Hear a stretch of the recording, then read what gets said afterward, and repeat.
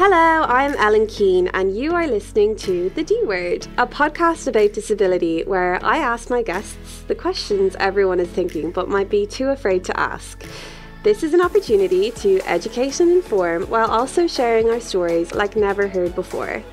There are going to be some highs, there are going to be some lows, but I'm hoping that you're going to stick with me throughout this series and become more informed and less awkward when it comes to disabilities. This podcast is made possible by Allianz Insurance, who I am a proud ambassador of. Allianz Insurance have been a proud advocate for parasport and inclusion and have been a long-time partner of Paralympics Ireland for over 10 years.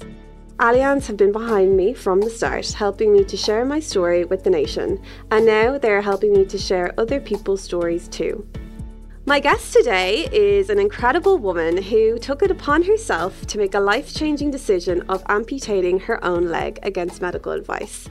I usually hate the word inspirational, but this girl's life and story honestly just gives me goosebumps. It is the inspirational Hope Gordon. Hello, Hope. Hey, how are you? I'm good. How are you? Yeah, I'm very well, thank you. Thank you for joining me on the pod today. Where are you in the world? Thanks for having me. I am in Nottingham, which is where I train. I've just recently got back here after being away for quite a bit, racing and then a bit of time off as well. Okay, so you are a para-canoeist for Great Britain. Yes, I am. And you have dabbled in a few other sports. Can you tell me a little bit about the other sports that you have dabbled in? So I used to be a swimmer, which is how we know each other. I was a swimmer for probably nearly 10 years, I think. And yeah, swimming was amazing. And then I guess once after I had my leg amputated, it sort of opened up to other opportunities. So that's where I kind of got involved in para-canoe. I've also done, for fun, I've done a bit of rock climbing, which was really cool. And I've done a bit of skiing as well. Yeah, so you went to the Winter Paralympics for Great Britain. Am I right in saying that? I was in Beijing in March as part of the Nordic skiing team and doing some cross-country skiing, which was an amazing opportunity. That is very cool. So, yeah, we know each other from swimming, but I knew you when your body looked a little bit differently. So you obviously haven't always been a leg amputee, but you have kind of lived with a disability for a long time. But you weren't born with a disability, were you? No, so I was born what I think was completely healthy. I grew up a very sort of normal childhood, I guess, for where I live. I'm from the very north of Scotland, so always kind of out in the hills and kind of doing everything outside, did lots of different sports growing up, was never particularly good at any of them, but always liked to do them. And then, yeah, one day when I was 12, I just went to school, as you do when you're 12, and for some reason my leg basically just stopped working. And obviously I didn't realise it was going to be a permanent thing. You know, I kind of hobbled around all day, and I went swimming that night after school and my leg just wouldn't kick in the water. It was just agony. I went to bed that night just expecting to get up in the next morning and be absolutely fine, and it wasn't. So yeah, that's kind of where it first started, really, I guess. Obviously I never in a million years thought it was going to be anything kind of significant, anything permanent. It took doctors a long time to kind of figure out what was actually wrong with my leg. So it started off just mainly on my knee. I was having real problems bending my leg. It was just agony. Obviously putting weight through it was really sore, but it was bending my knee was like really, really difficult. And a year later, I was diagnosed with a condition called complex regional pain syndrome, which is still not very well known or very well understood, but it's basically a chronic neurological pain condition. So the kind of easiest way that I kind of describe it is, for example, if you were to hurt your ankle, your pain signals would go from your ankle up to your brain, whereas mine was all in my brain. It was going from my brain down to my leg. So all the kind of messages, signals that my brain was sending my leg were all blocked. So for movement, temperature, all that kind of stuff. But the pain signals were in overdrive. So literally all I could feel in my leg was just chronic pain. And did the doctors think that you might have had a head injury, or do they know like how you got this? Were you born with this and it just kind of developed over time? So it's still a bit of an unknown, really. It's quite rare for it to be a complete unknown. Quite often, if somebody, for example, if they sprain their ankle or break their ankle and have surgery on it to fix it, then they can be left with a condition in that area. For me, I've still have no idea, which it doesn't really bother me, to be honest, but I think for my parents, they found it really difficult knowing that there wasn't a reason. I think if I was to have a car crash or something and be left with a disability, it'd be a lot easier to accept.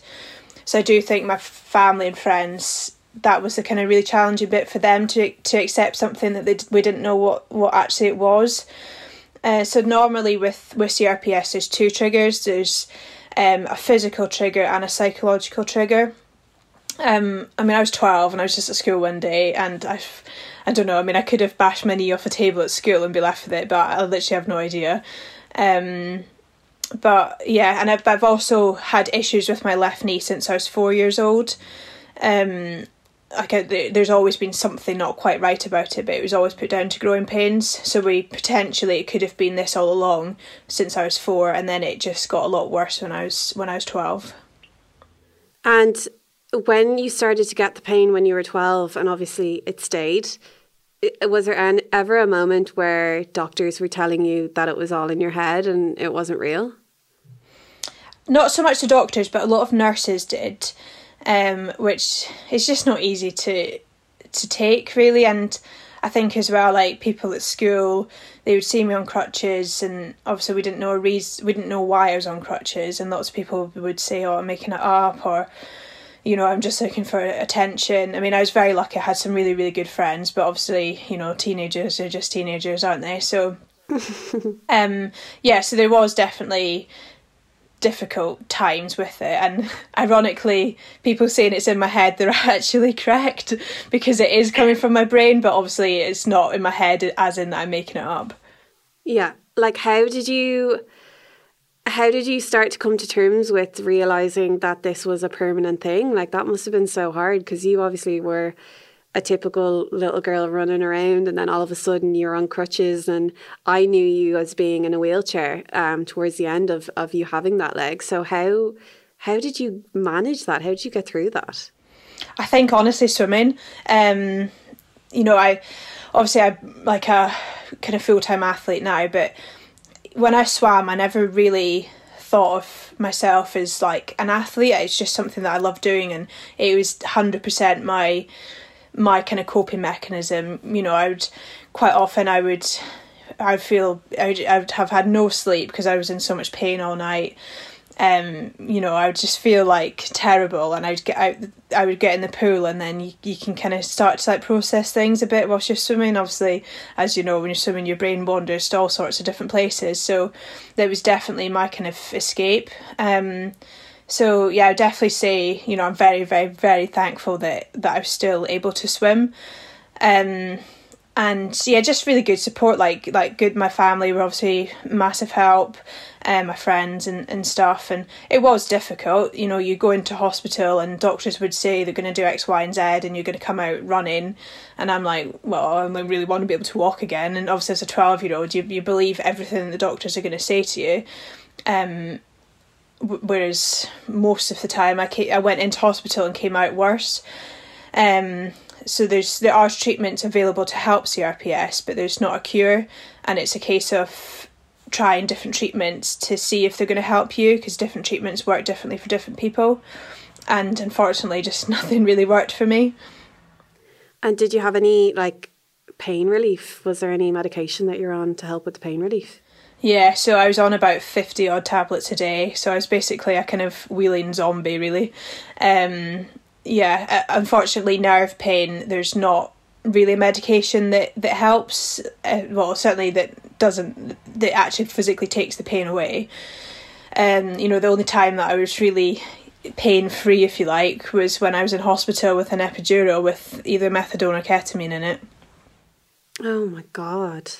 That's like, do you ever like take a second to look back on that experience and think, how did I How was that my life? Like, because I knew you, and because we used to swim against each other, we were in the same classification in swimming, and I never knew any of that about you. Like, I didn't know that you were on that many tablets or even that intense of drugs. Like, that's insane. Yeah, so when I used to, so some of the tablets that I would take to help me sleep, you'd have to take quite a few hours before you'd actually want to fall asleep. So I was taking sleeping tablets before I would go training, and which like looking back now is just like insane. Like just insane, because it's obviously, I don't know how I did anything really.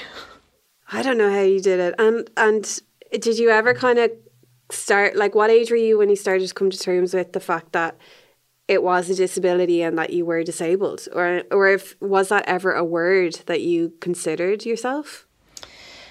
I think I very clearly remember the first time parasport was ever mentioned to me, and because I'm not going to lie, growing up, disability to me was either somebody that was sat in a wheelchair that represents the signs for a disabled parking space, or somebody with a learning disability. To me, as a kid, there was nothing in between those two things. And a lot of that is obviously just exposure, because growing up in the Highlands of Scotland, there's not very many people, never mind young people with disabilities. So, you know, obviously my knowledge of disability is very different now to what it was then.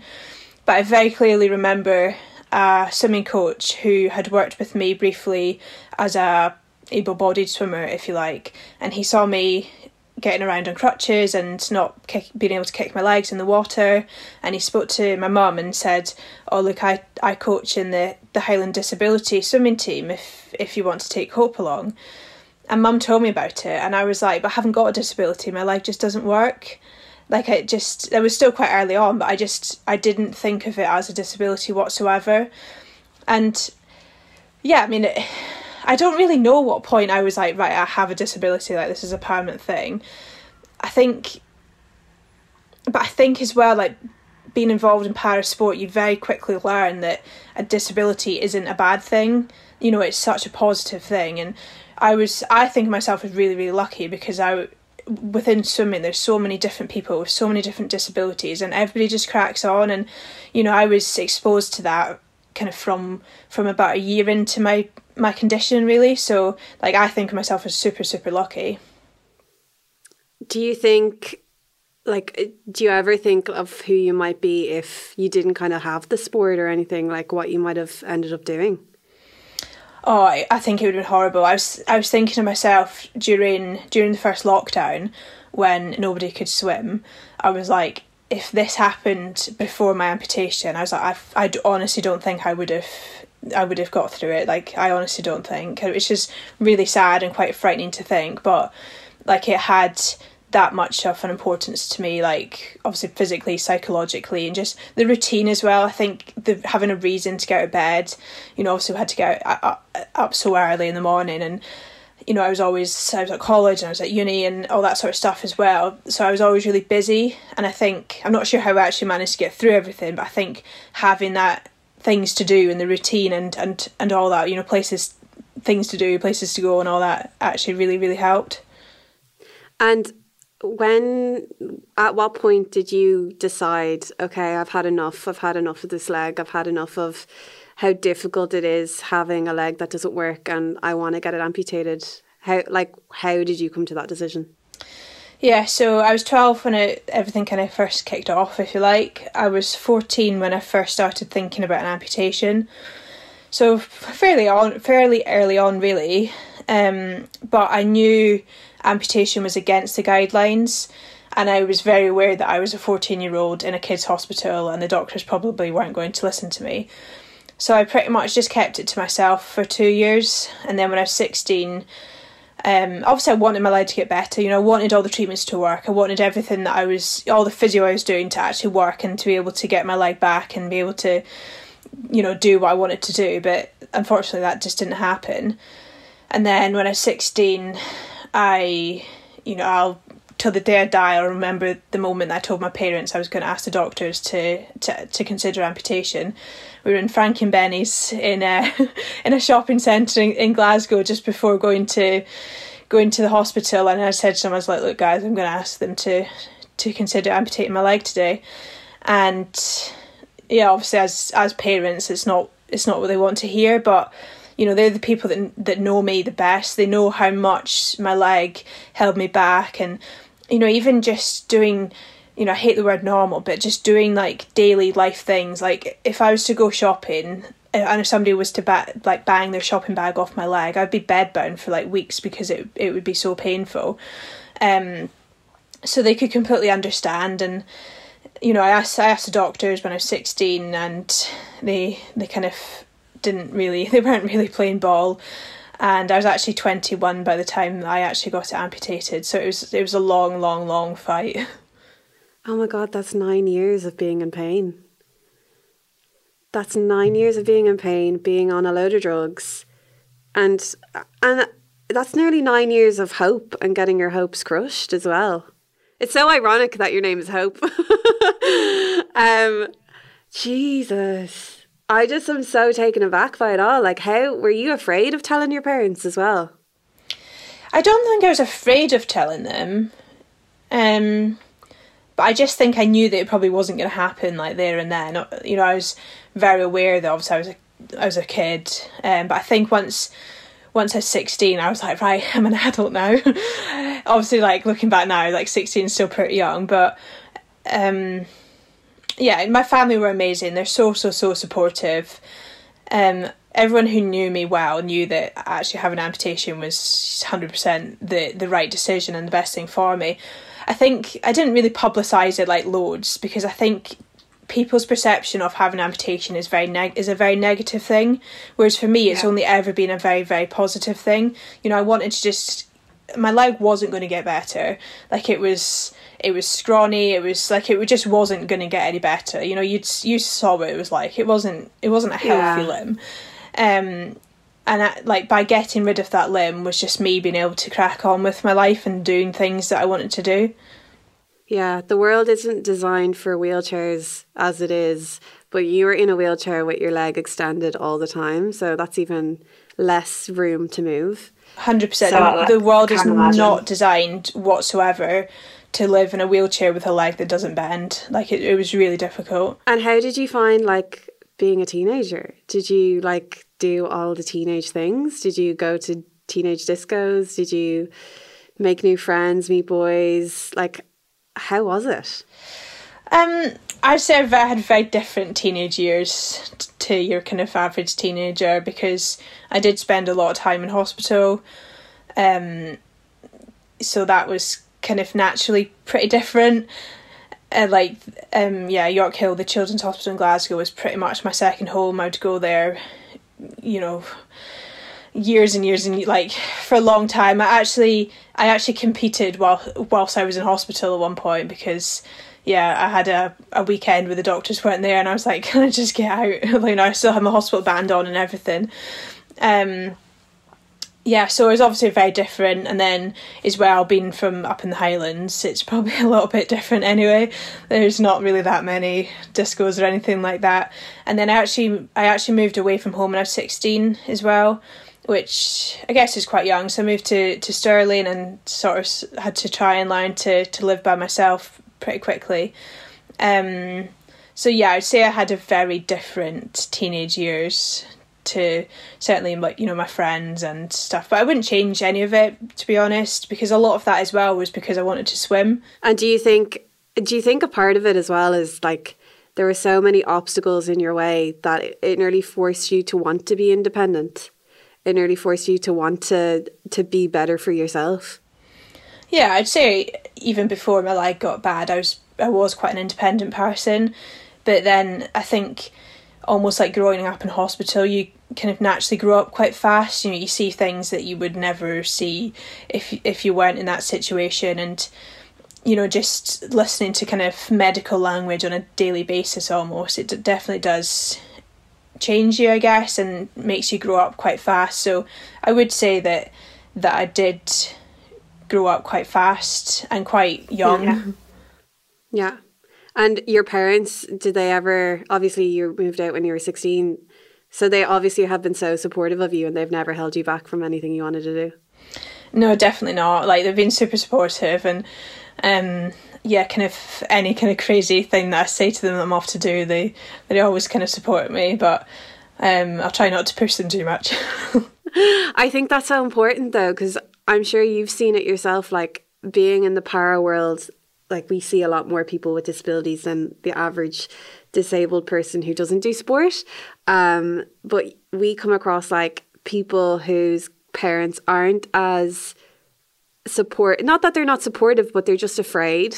They're afraid that their disabled kid is going to get even more hurt. So it's nearly like they put them in bubble wrap, but it kind of just sounds like your parents are like, go live your life, woohoo.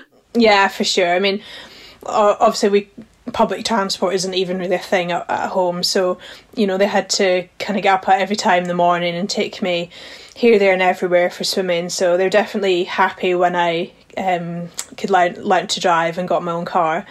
They kind of got to have a bit of a long lie.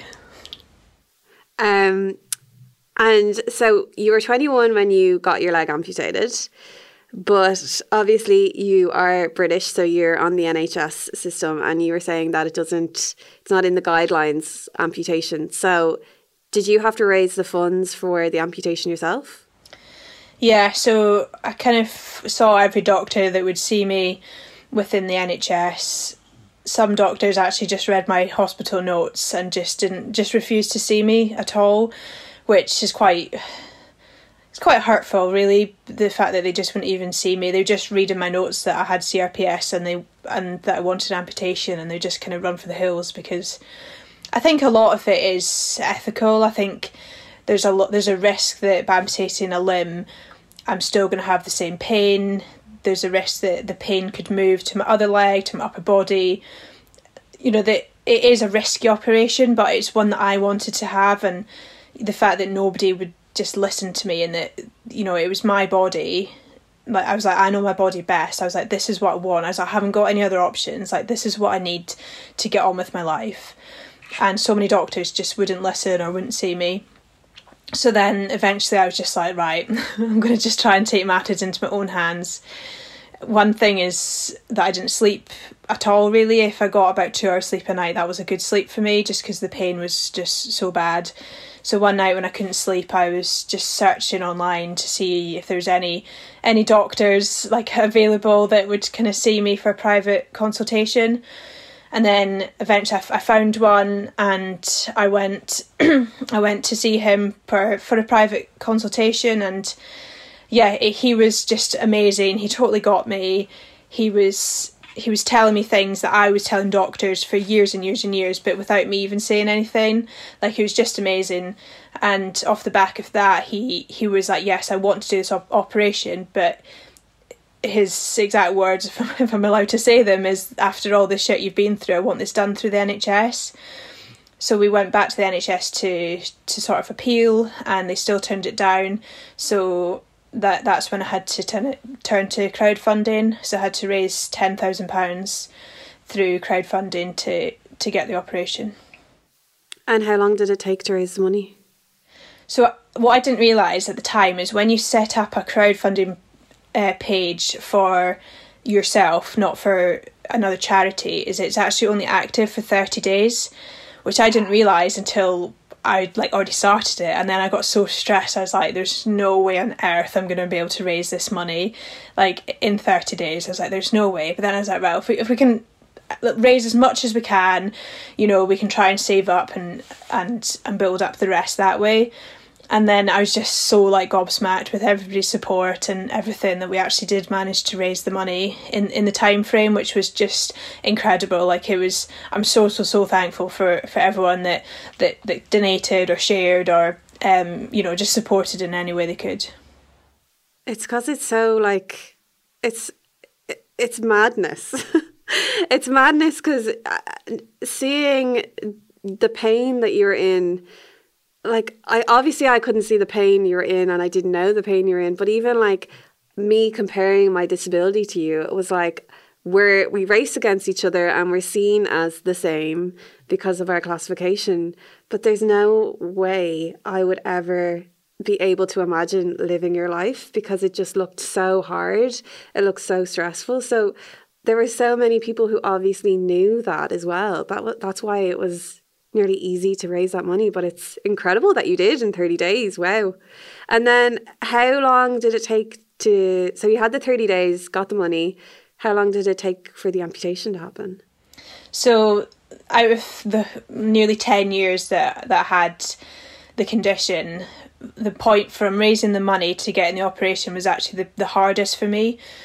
It's quite a long story, but basically my operation got postponed 7 times. So it was supposed to be January 2016, and that was the time frame that I was told. And it didn't actually happen until the 2nd of August 2016. And within that, I was told a date, and at one point I was in my car about to drive to the hospital when I got a phone call to say that it wasn't going to be happening. So yeah, that time frame was like murder. It was horrible because psychologically you get yourself ready for it, and you're like, right, it's finally happening, and then obviously it doesn't, and that just kept on happening again and again and again. And then the date that I did get, the 2nd of August, even, I was about to go down to the theatre room, and I was like, are you sure it's definitely happening? I think everyone at the hospital were just fed up of like me and my mum and dad, my brother being like, it's definitely happening, isn't it? Are you sure it's happening? And they're like, yeah, it's happening today. So yeah, it was the 2nd of August 2016 was when I finally got my leg amputated. Oh my God. And how did you feel afterwards? I was just so relieved. Like, honestly, it had been such a battle to get onto that table in that theatre room that when I was, being wheeled down to theatre, I was like, finally, I was like, surely they're not going to cancel it now. So I think it was just like when I woke up, it was just relief that it was gone. And I always remember one of the things was my leg was hypersensitive, so I couldn't really have anything touching it. The only things I could really have touching it was water and like a tubey grip. So I wore a tubey grip on my leg all the time, and actually in the latter stages I even had my tubey grip on in the water because I was struggling with the water directly touching it as well. So I couldn't lie in bed properly. I would have to have my leg like really high raised up, and my ankle was kind of like flopped over the end of the pillows, and I couldn't have like a blanket over my leg or anything like that just because it was just so sensitive. And I woke up and had this blanket over my whole body, and I was like, this has not happened in like nearly 10 years. And then the nurse came and put my hospital notes down, and it was where my leg used to be, and I just started laughing. I was like, oh, my leg used to be there. Oh my God, I'm getting nearly emotional listening to that. Like, do you get emotional thinking of that day at all? I think normally, like, on the anniversary of the day, I do, yes. And what was your recovery like then? Because obviously I can imagine people who've had an accident and have had to come to terms with the amputation of a leg, they have to go through the whole mental process and the emotions and all of that. But I remember you shared a lot of it online and on your Instagram, and I remember just like you just seemed so content to do your rehab. I remember you like doing your little touch thing on the end of your stump to prevent phantom pains? Yeah, so you try or like to desensitize it. To just desensitize it, yeah. So how was your recovery? How long did it take? Do you know, I love doing all the physio afterwards. I think for me it was, I'd spent so many years trying to do so much physio. I'd been in hospital for months at a time for physio, and I would never see any progress whatsoever. Whereas as soon as I got my leg off, had my leg amputated, I was doing what I was asked to do, and I was seeing results. And then, obviously that's like a good feeling. You want to do it more and more and more. So the fact that it was actually working, it was just really good. And yeah, I was just able to just crack on, really. Yeah, I mean, I'm not going to lie, it's not easy. I've still struggled with prosthetics. Obviously, my biggest issue is my glute and my hip didn't do anything for 10 years.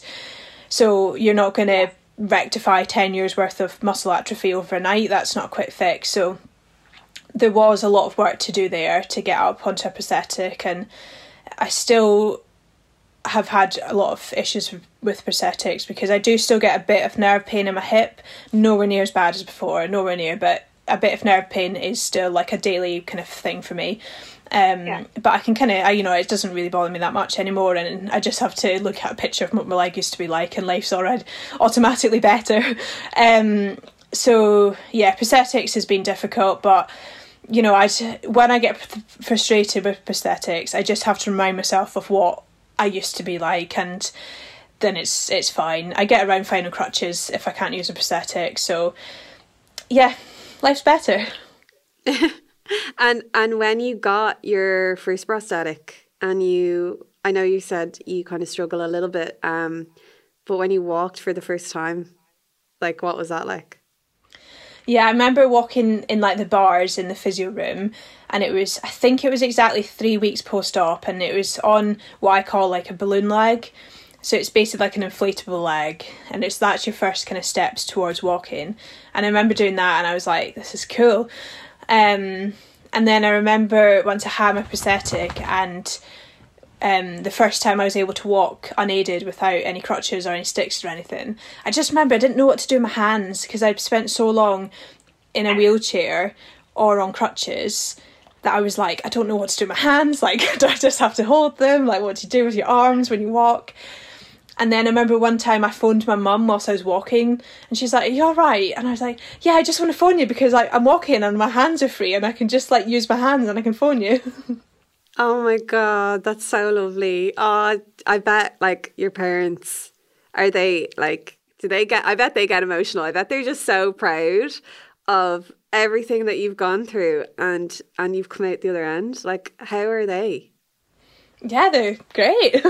Yeah, I think, more especially recently this year when I've kind of picked up another sport as well, I think they've been super supportive, and they're like, just crack on and just do what you can do, really. And are you on any pain relief now?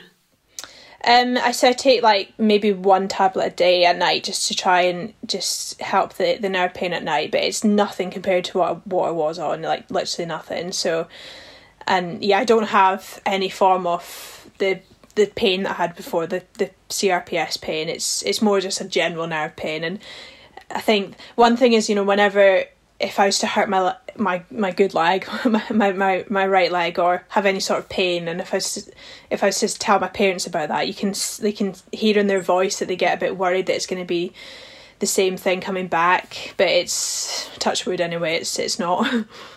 Yeah, the fear is still there. Have you at any point felt the need to go back to all those doctors who said no and be like, look at me now? Yeah, I have thought about it, and the surgeon who did do the op, when it was like my 1 year anniversary, I sent him quite a long email just telling him everything that I'd done in the year, and like how much it was like just the best decision ever. I actually went interrailing, so like travelling around Europe on a train for a month. I went with my best friend, and we left on my 1 year anniversary. So yeah, it was just like so cool. And I've not directly gone to the NHS and like the doctors that always said no, but I think some of them might have a bit of an idea. Yeah, they will when they see you in Paris in 2024. Oh my God, this is wild. Did you even like, when you were 12, or even when you were 14 and kind of in the depths of it with your leg, did you ever think you'd be able to go interrailing with your friends? Did you ever think you'd have that like freedom, or even that like drive to want to do those things? Like, not at all. Like, I don't even remember thinking about the future at all. It was like literally not at all. I just remember trying to get through each day, like, and I couldn't. At that point, when people would say to me, oh, what are you going to be doing here, and like, what can you see yourself doing, the only thing I could see is an amputation. Like, that was it. I couldn't see anything without having an amputation, which sounds mental, but it was just what happened. And like, I just couldn't see a future without getting rid of my leg. Yeah, you just needed someone to listen to you. And you found someone to listen to you. What's your doctor's name, just so we can name drop him?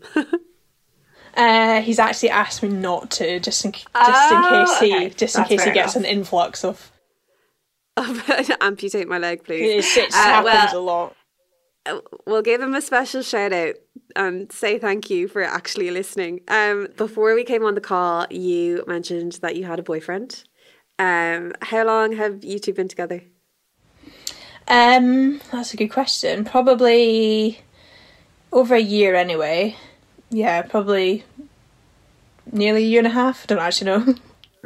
And is he disabled or? Nope, he's fully able-bodied. So are you kind of like the first kind of experience of disability that he's had in his life? I don't know. I'm guessing probably. So I have one last question. As I mentioned, I'm a brand ambassador for Allianz, who believe we all have the power to write our own future. So this final question is from them. So you have two options, right? Okay, so you can answer this one, which is, if you had the power to write one specific thing into your future, what would it be? Or option 2, what is your biggest dream for the future? Oh, they're both tough questions, aren't they? I mean, Paris is a big, big, big goal for me. Yeah, I'm hoping to be in Paris in 2 different boats, and I'd like to do as best as I possibly can in both of them. That's a big, big, big goal. Okay. Thank you so much. And I'm so sure that you're going to make it there, because I honestly hope there's no one who deserves it more, but there's no one that I believe can do it more, because your attitude and your mental toughness and your belief in what is in your future is just incredible. So good luck. We'll be watching. We'll be keeping an eye. And thank you so much for coming on. Yes, thank you. You too. Hopefully see you in Paris. Bye.